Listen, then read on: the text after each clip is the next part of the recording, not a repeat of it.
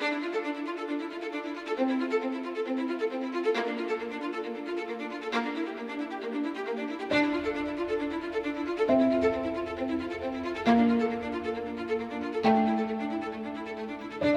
to Ticket to Fly, the USA Nordic podcast, bringing you news and features from the world of ski jumping and Nordic combined. I'm Tom Kelly, and we're happy to have you join us for this episode coming up next with host Peter Graves. USA Nordic has a heritage of success, and at the core of its most successful period in history is Steamboat Springs native Johnny Spillane. Johnny grew up in the shadow of Howelson Hill, and in 2003, he made history winning World Championship gold in Nordic combined. He would go on to win 3 Olympic silver medals in 2010. Today, Johnny still makes Steamboat his home. He has turned his passion for fly fishing into a thriving business and is raising his own family in his old hometown. He's also become one of the most informative of NBC commentators, calling the action in both ski jumping and Nordic combined.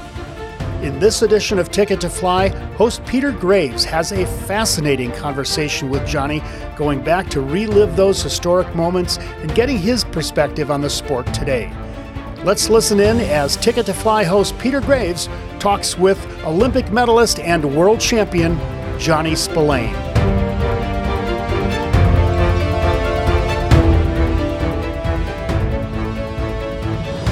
Hello again, everybody, and welcome to Ticket to Fly, USA Nordic's weekly magazine of news and features. And today we're very happy to have with us Johnny Spillane, who joins us from his home or office from Steamboat Springs, Colorado. And we've got a lot of ground to cover. But Johnny, first of all, thank you so much for being with us.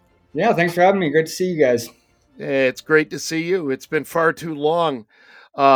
You retired in 2013, and I want to talk about your career and then a little bit about ski jumping in general, the season that has just about concluded, a very special time period in Vancouver and all of that sort of thing. So here we go. Growing up in Steamboat, you did not grow up, I believe, not very far from the ski jumps there, which are have inspired, I think, generations of kids. What was your story, Johnny, and how you developed your interest in ski jumping? Well, as you said, ski jumping and Nordic combined is a kind of a fixture here in Steamboat. The jumps are right downtown on historic Howelson Hill, and I think it's something that every kid tries at some point. And for me, it was just kind of grew up admiring other ski jumpers and Nordic combined athletes, and had the opportunity to be around them down at Howelson and kind of see what they were doing, other Olympians. And so for me, it was quite easy to get into. Yeah. And did you find when you were a little kid, did you were you one of those guys who could kind of do any sport that you wanted? Or, I mean, did you play baseball or football or soccer or any of those things? Did you feel, I know it's a funny question asking an Olympic medalist if they felt like a natural athlete.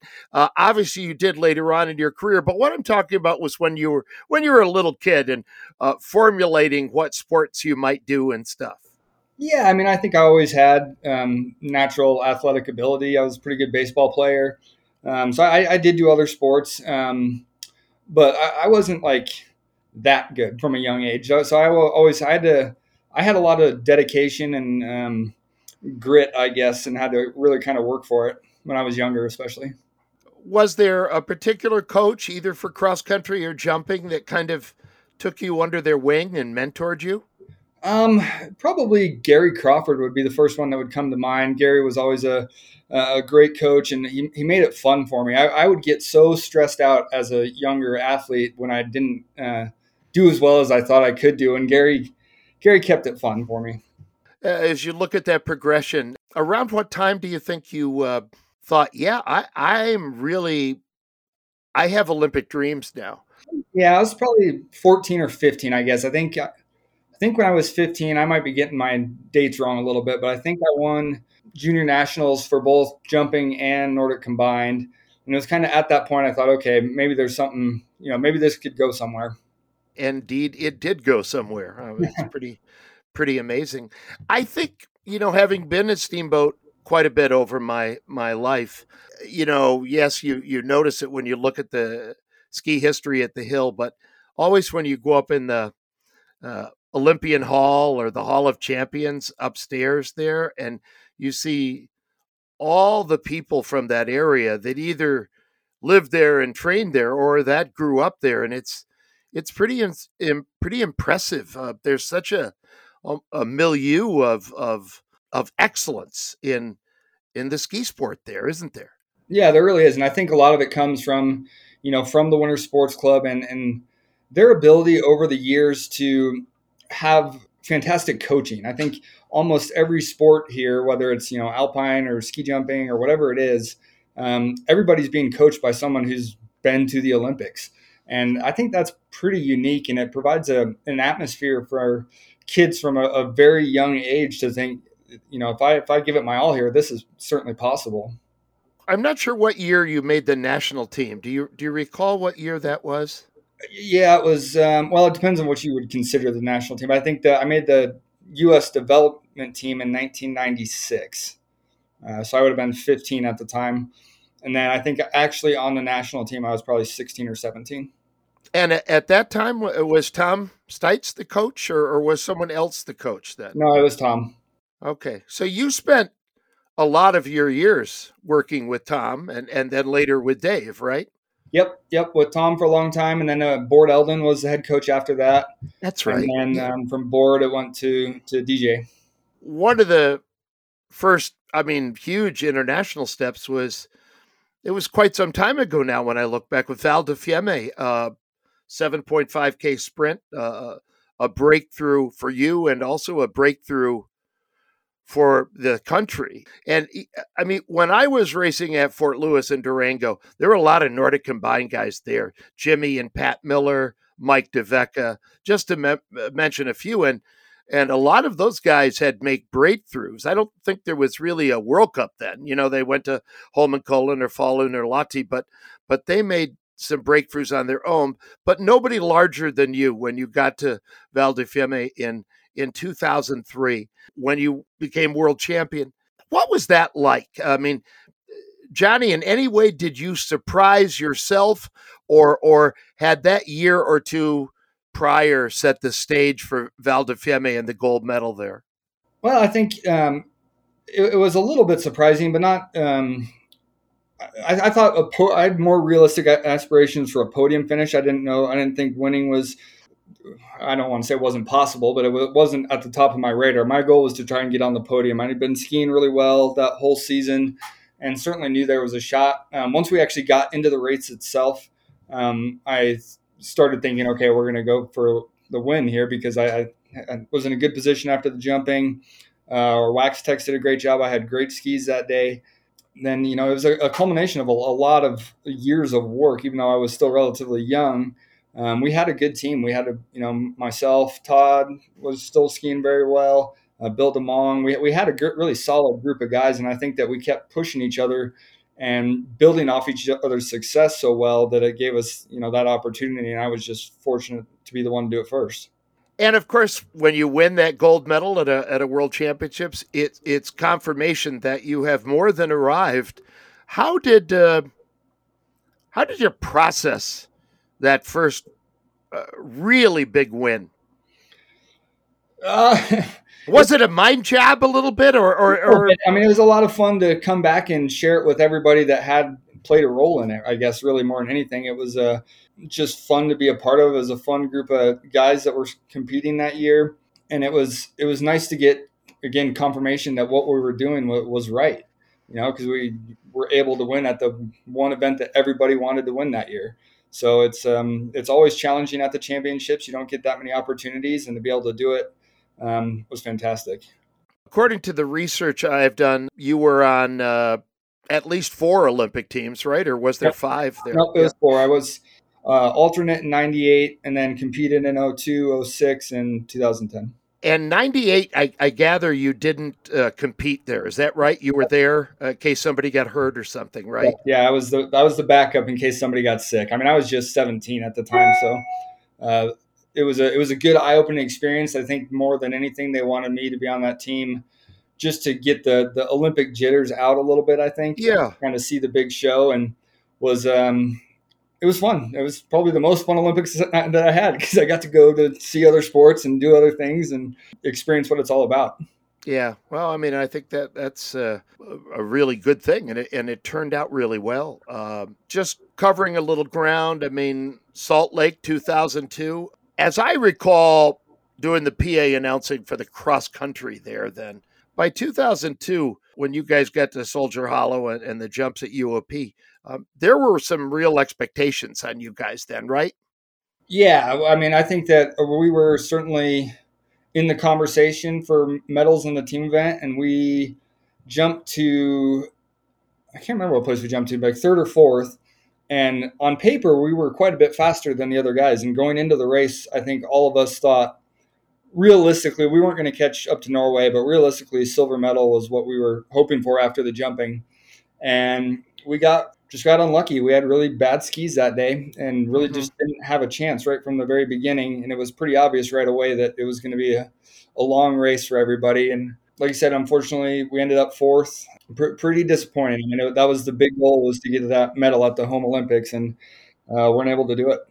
If we fast forward from there to Vancouver, and I remember a journalist called me from pre-Olympics Vancouver, and I mean, you guys had been skiing and winning and doing very well, pre Vancouver and maybe for the year or two even before it. And it's something that I do want to remind myself to ask you a little bit about the magnitude of those Steamboat World Cups. But so this guy called me and he said, among other things, he talked about cross country and he talked about Nordic combined. And I said to him, I just about guarantee you a medal for the U.S. team in Nordic combined. I said, I'm not sure what color it will be, but I would be extremely surprised if we didn't walk away with a medal or two. And I mean, certainly you guys bore me out on that.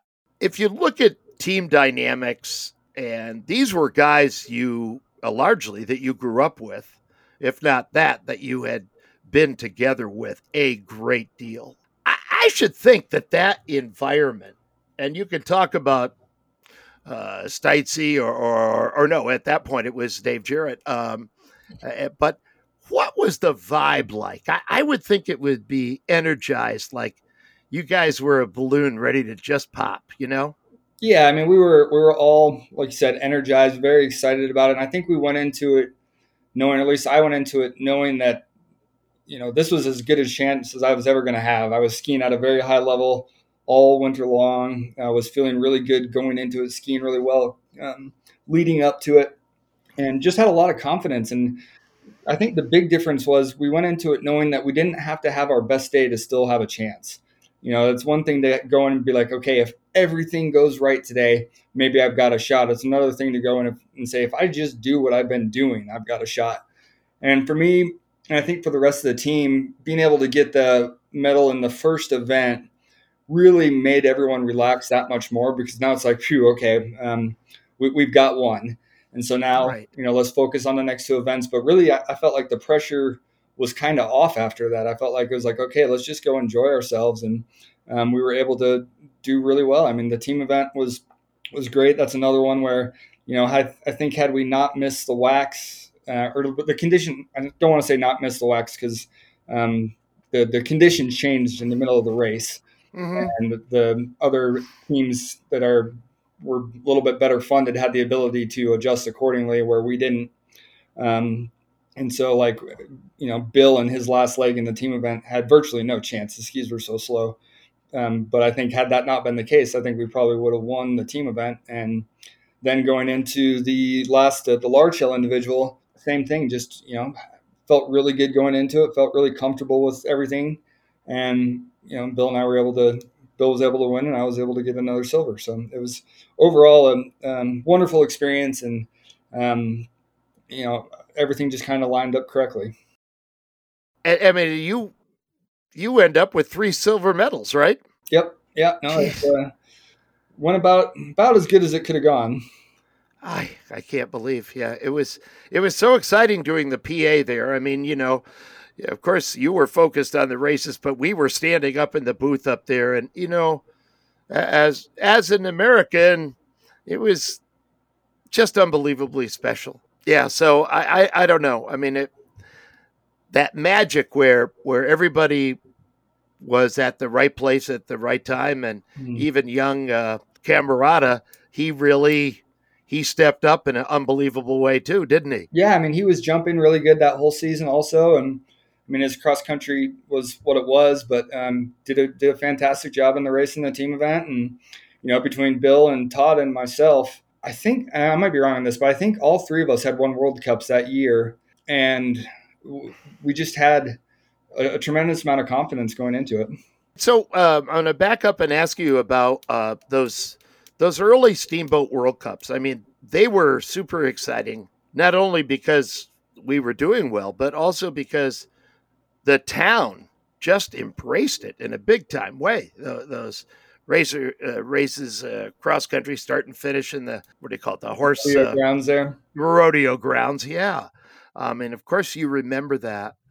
And those also, as you know, Johnny, those are not cheap to put on, but everybody from the ski team giving money to all that Steamboat did and all that. I mean, I always thought, looking back, those were like an investment in your future, you guys' future, and it was, so tell me, World Cups at home, that was pretty special and probably fit into the overall vision of you guys moving towards Olympic medals, right?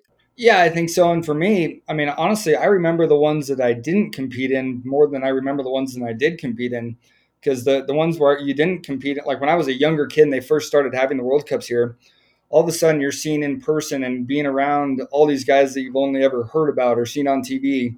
And all of a sudden they're, you're 4 jumping for them and you're seeing them at the top of the hill and seeing how they act and what they do on competition day. So for me, it was probably more important, the ones that I didn't compete in as far as my career later on. Yeah. Yeah. No, it was special. And do you feel like the coaches created and got you to the starting gate with a very kind of positive mindset about preparation and getting into the gate, as I say?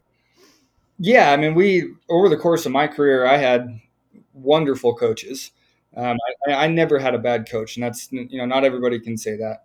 Yeah. So I had just great guys who were truly cared and were passionate about your success. And I think that for me made a huge difference. When they want to win as bad as you want to win, and they do everything in their power to put you in a position to succeed, I mean, you can't ask for more than that.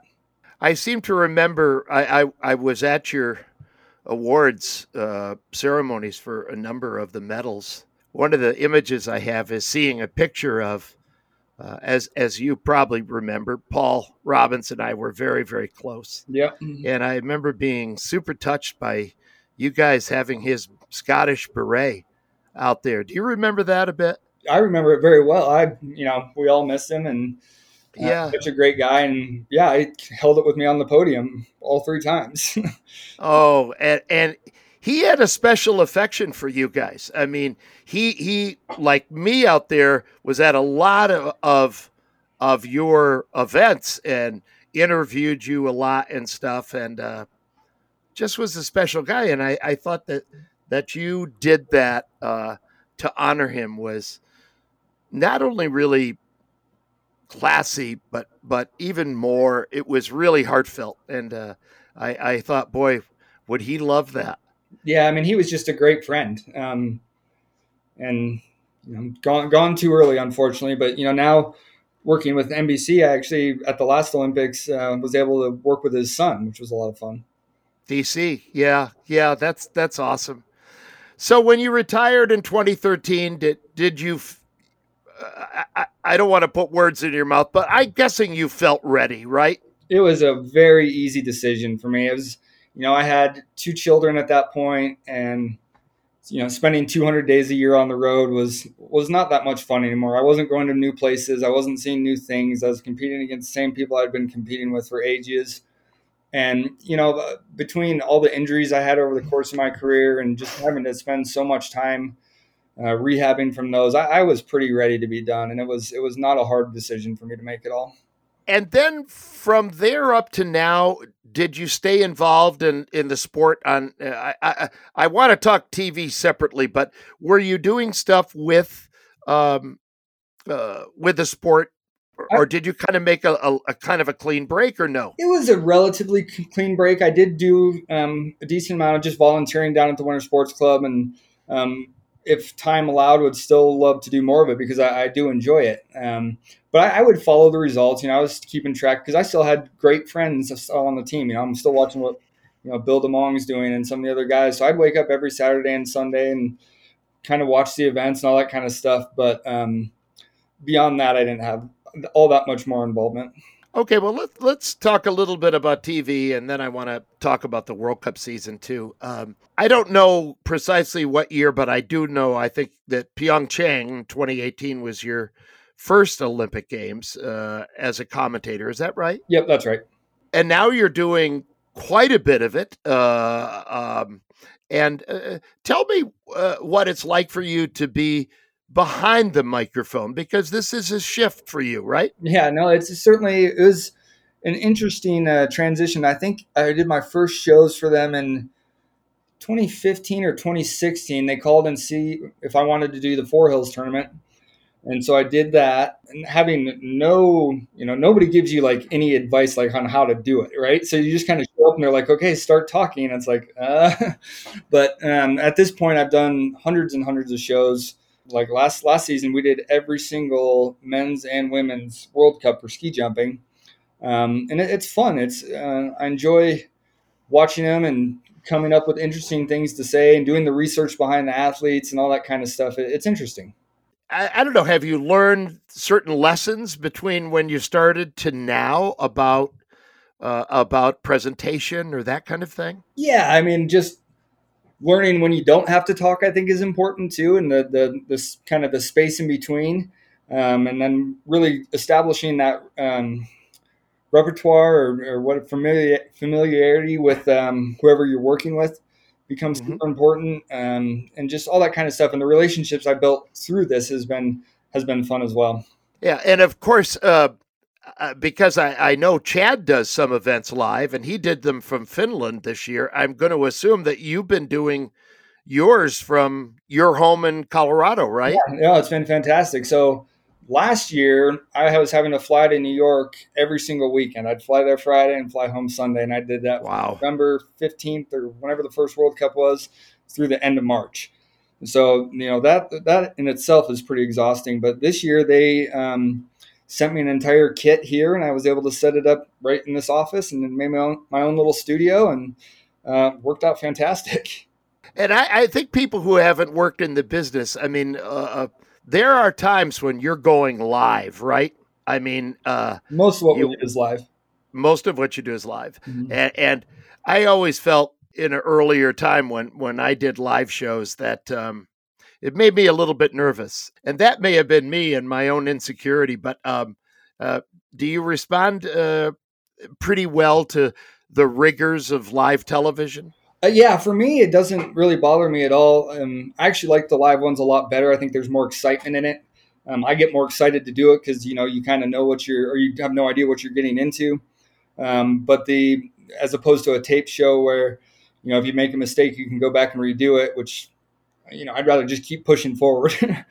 It's a little like sport itself, isn't it? In a way. I mean, most good athletes, I think in ski sports, but in many sports, a lot of people like to be the guy that's batting cleanup with the bases loaded, with 2 outs. That brings out the best in him. In a way, did you feel that way? Like bring it on, kind of? Yeah, for sure. And I mean, even like when you're talking about doing the Olympics and stuff like that, I really enjoyed it. I thought it was fun. I enjoyed, watching the events, and, it's easy. It's easier when you're the expert, quote unquote expert there, because you could say something wrong and nobody else is going to know it. Right. Yeah, indeed. And you've had good, the gentleman you're working with is quite good. And I think he's done a very good job as host. Yeah. So the guy I worked with the most has been Bill Spalding. He's been fantastic. Super easy guy to work with. Everybody that you work with in the businesses, they're professionals. They know what they're doing, and their ability really impresses me, like what they can do and how they can, take a producer, tell them, hey, you got 15 seconds, and fill those 15 seconds and make it interesting. It's really impressive. Yeah, no, it really is. And you've done a really good job. I mean, a really good job. So I've enjoyed what I've seen. Let me just ask you about the research, and that'll be a way to segue into talking about the World Cup season. My guess is for any typical show, you're putting, it's hard to quantify it by hours, but you're putting many hours up front in researching, aren't you? I mean, it could be 5, could be 10, I don't know, but so is that the case for you? Yeah, it is. And I think, really the most work comes at the beginning of the season when you have a bunch of guys you don't know about. But then really for each show, it takes me about 45 minutes just to update whatever information I had, what have you done for me lately type of stuff. But it's quite a bit of work. My goal, especially when we're doing live shows, is to have about 3 minutes worth of something to talk about on each person. So I figure generally we can, you can fill in the rest from there. But getting 3 minutes or so it's quite a bit of work when you're talking 45, 50 people on the start list.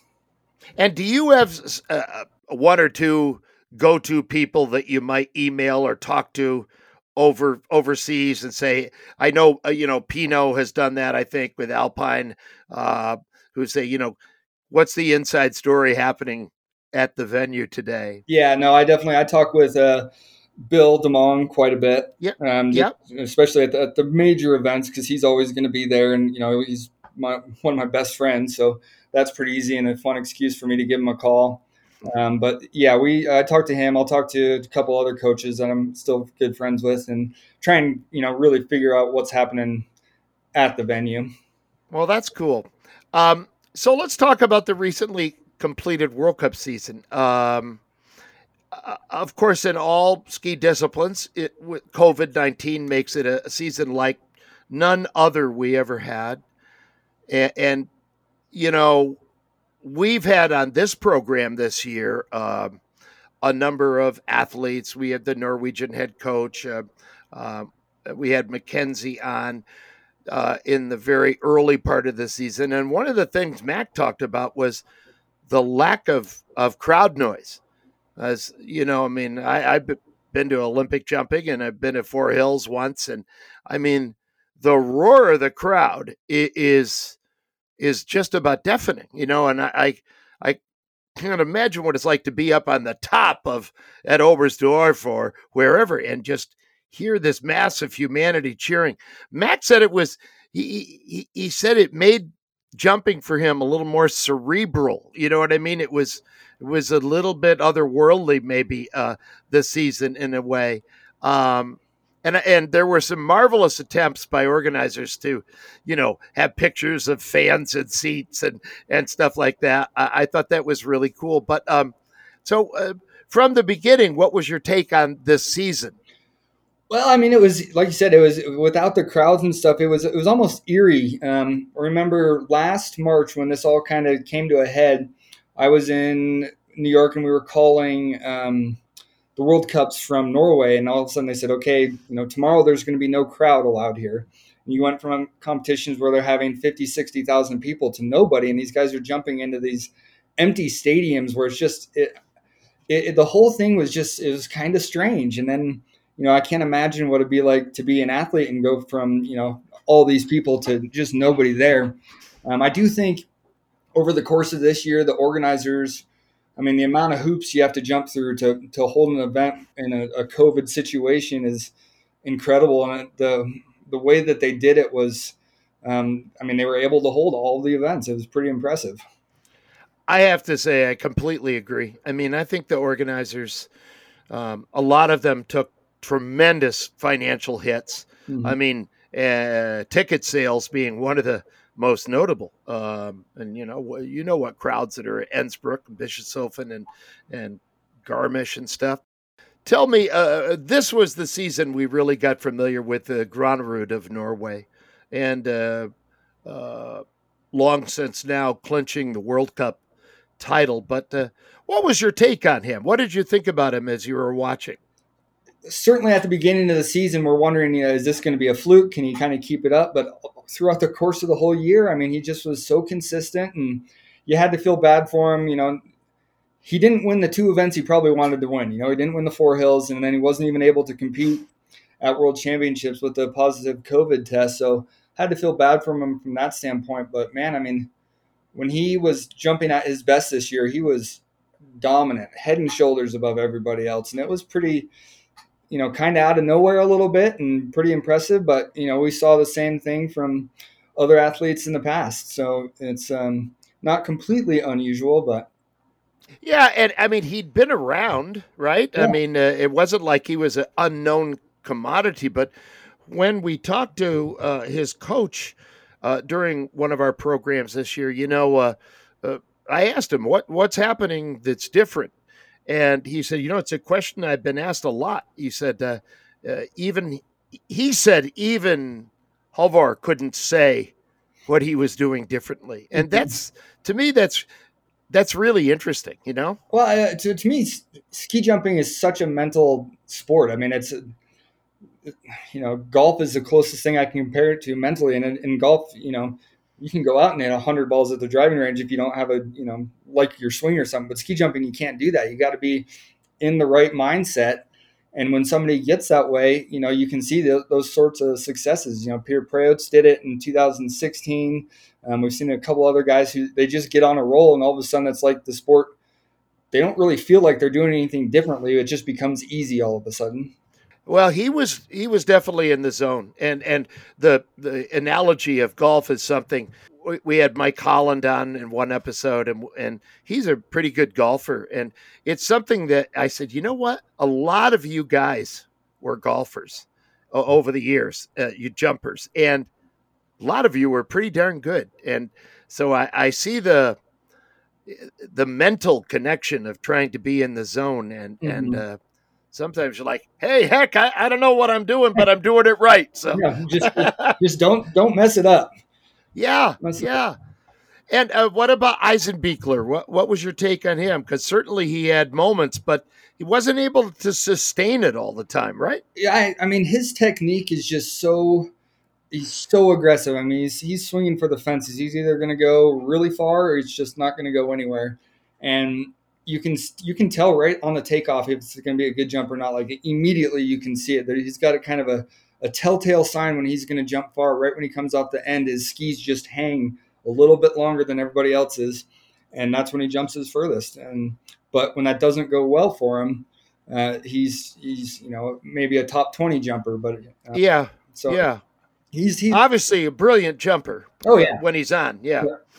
Yeah. And Johnny, what about the Austrians? I mean, there seemed to me a few years back the sport was theirs, and while they were so dominant, but not to say they've had universally poor results, but it doesn't strike me they're quite as dominant as they might have been. I don't know. How about you assessing that? I think this year in particular was just incredibly difficult for them. I mean, right off the bat, they missed so much with injuries, and then with COVID, basically the whole team testing positive for COVID and having to send the B teams to World Cups. I think that when they're at their best, they're still just about as good as anybody else. They just don't seem to have the depth that they used to have. It's not like they can just replace somebody with another guy who's going to can be on the podium. So I think they certainly have some work to do, but they've still got great athletes, and just kind of an unfortunate season for them, really. Are there coaching changes that you've picked up on that are happening at the end of this season? Nothing that I've heard of for next year yet. I mean, I think the big one was last year when Stefan Horngacher went to the German team, and obviously that worked out for them quite well as they won, the team event at World Championships. And then the Germans collectively as a group just seem to be getting better and better all the time right now. And they don't really have the one standout guy who's going to be winning the overall every year, but they've got 3 or 4 guys that could be at the podium at any given point, which is so important especially when you're talking about the sport on a team level. And I'd be remiss without talking a little bit more with you about the Norwegians, because although Granerud was brilliantly dominant, Johansson was very solid this season, and there's another younger guy that's starting to come up now. So they're getting some depth. Yeah, they certainly are. And I think, another team that was in 2018 was just completely dominant there in Pyeongchang. And then they kind of fell off a little bit, but for the most part, they seem to be able to just keep bringing young guys up and plug them into the World Cup, and all of a sudden they're on the podium the next thing you know. So they're very deep in Norway right now. And of course, what's your take maybe with some bullet points on countries like Poland, which had a very good year, Slovenia, for example, Finland? What's your take on some of those other squads? Yeah, Poland obviously is still one of the strongest teams. They're going to be interesting to watch, though, because as their guys are starting to get older, Camille Stokes getting older, who's been so good for so long, you're not really seeing as many of the younger guys coming onto the World Cup and giving the older guys a run for their money. So we'll see what happens with Poland. Finland, they've just, ever since Ahonen retired, just really haven't done anything. Their development programs are not working the way they should be working, and they're having a hard time producing really top-end skiers, which is, it's too bad for a country that's got such a long history in ski jumping. Yeah, it certainly is. Sometimes that's perplexing to me, because around the time of Matti Nykänen, it wasn't just him. They had a really strong team, just a huge presence. In the early 2000s, they were arguably the best team that there was. So it's certainly unfortunate to see, but at the same time, they're going to have to figure it out. And what about some observations on the Nordic Combined World Cup? Well, obviously, they had a bit more of a struggle this year with COVID-related travel and all that kind of stuff. But, I think if you're a fan of Nordic Combined and you're not paying attention, Jarl Magnus Rieber could probably go down as the best Nordic Combined skier ever. He is so good. He's an unbelievable jumper. He's a very good cross-country skier, and he's a fantastic finisher. Those are 3 things. You put those together, and you're going to be hard to beat. I was talking to one of my Norwegian friends that I competed with 2 or 3 years ago. It was probably 3 years ago, and he told me at that time, he's like, Rieber will go down as the best Nordic Combined skier ever if he doesn't get hurt. And so far, that's playing out. It's fun to watch because – it's almost not fun to watch because you just already know what's going to happen before the event even starts. Yeah, he's been just dominant. But it's interesting to hear you say that people are considering him for possibly the best ever, I think already people are having that conversation, and he's still, 24, 25 years old? So, yeah, he could be around for another 10 years doing this. What he's done so far in his career has been special. Let's shift gears a little bit and talk about the U.S. in both disciplines. What's your take on kind of where we're at in both combined and jumping? I think, obviously we're not where we want to be.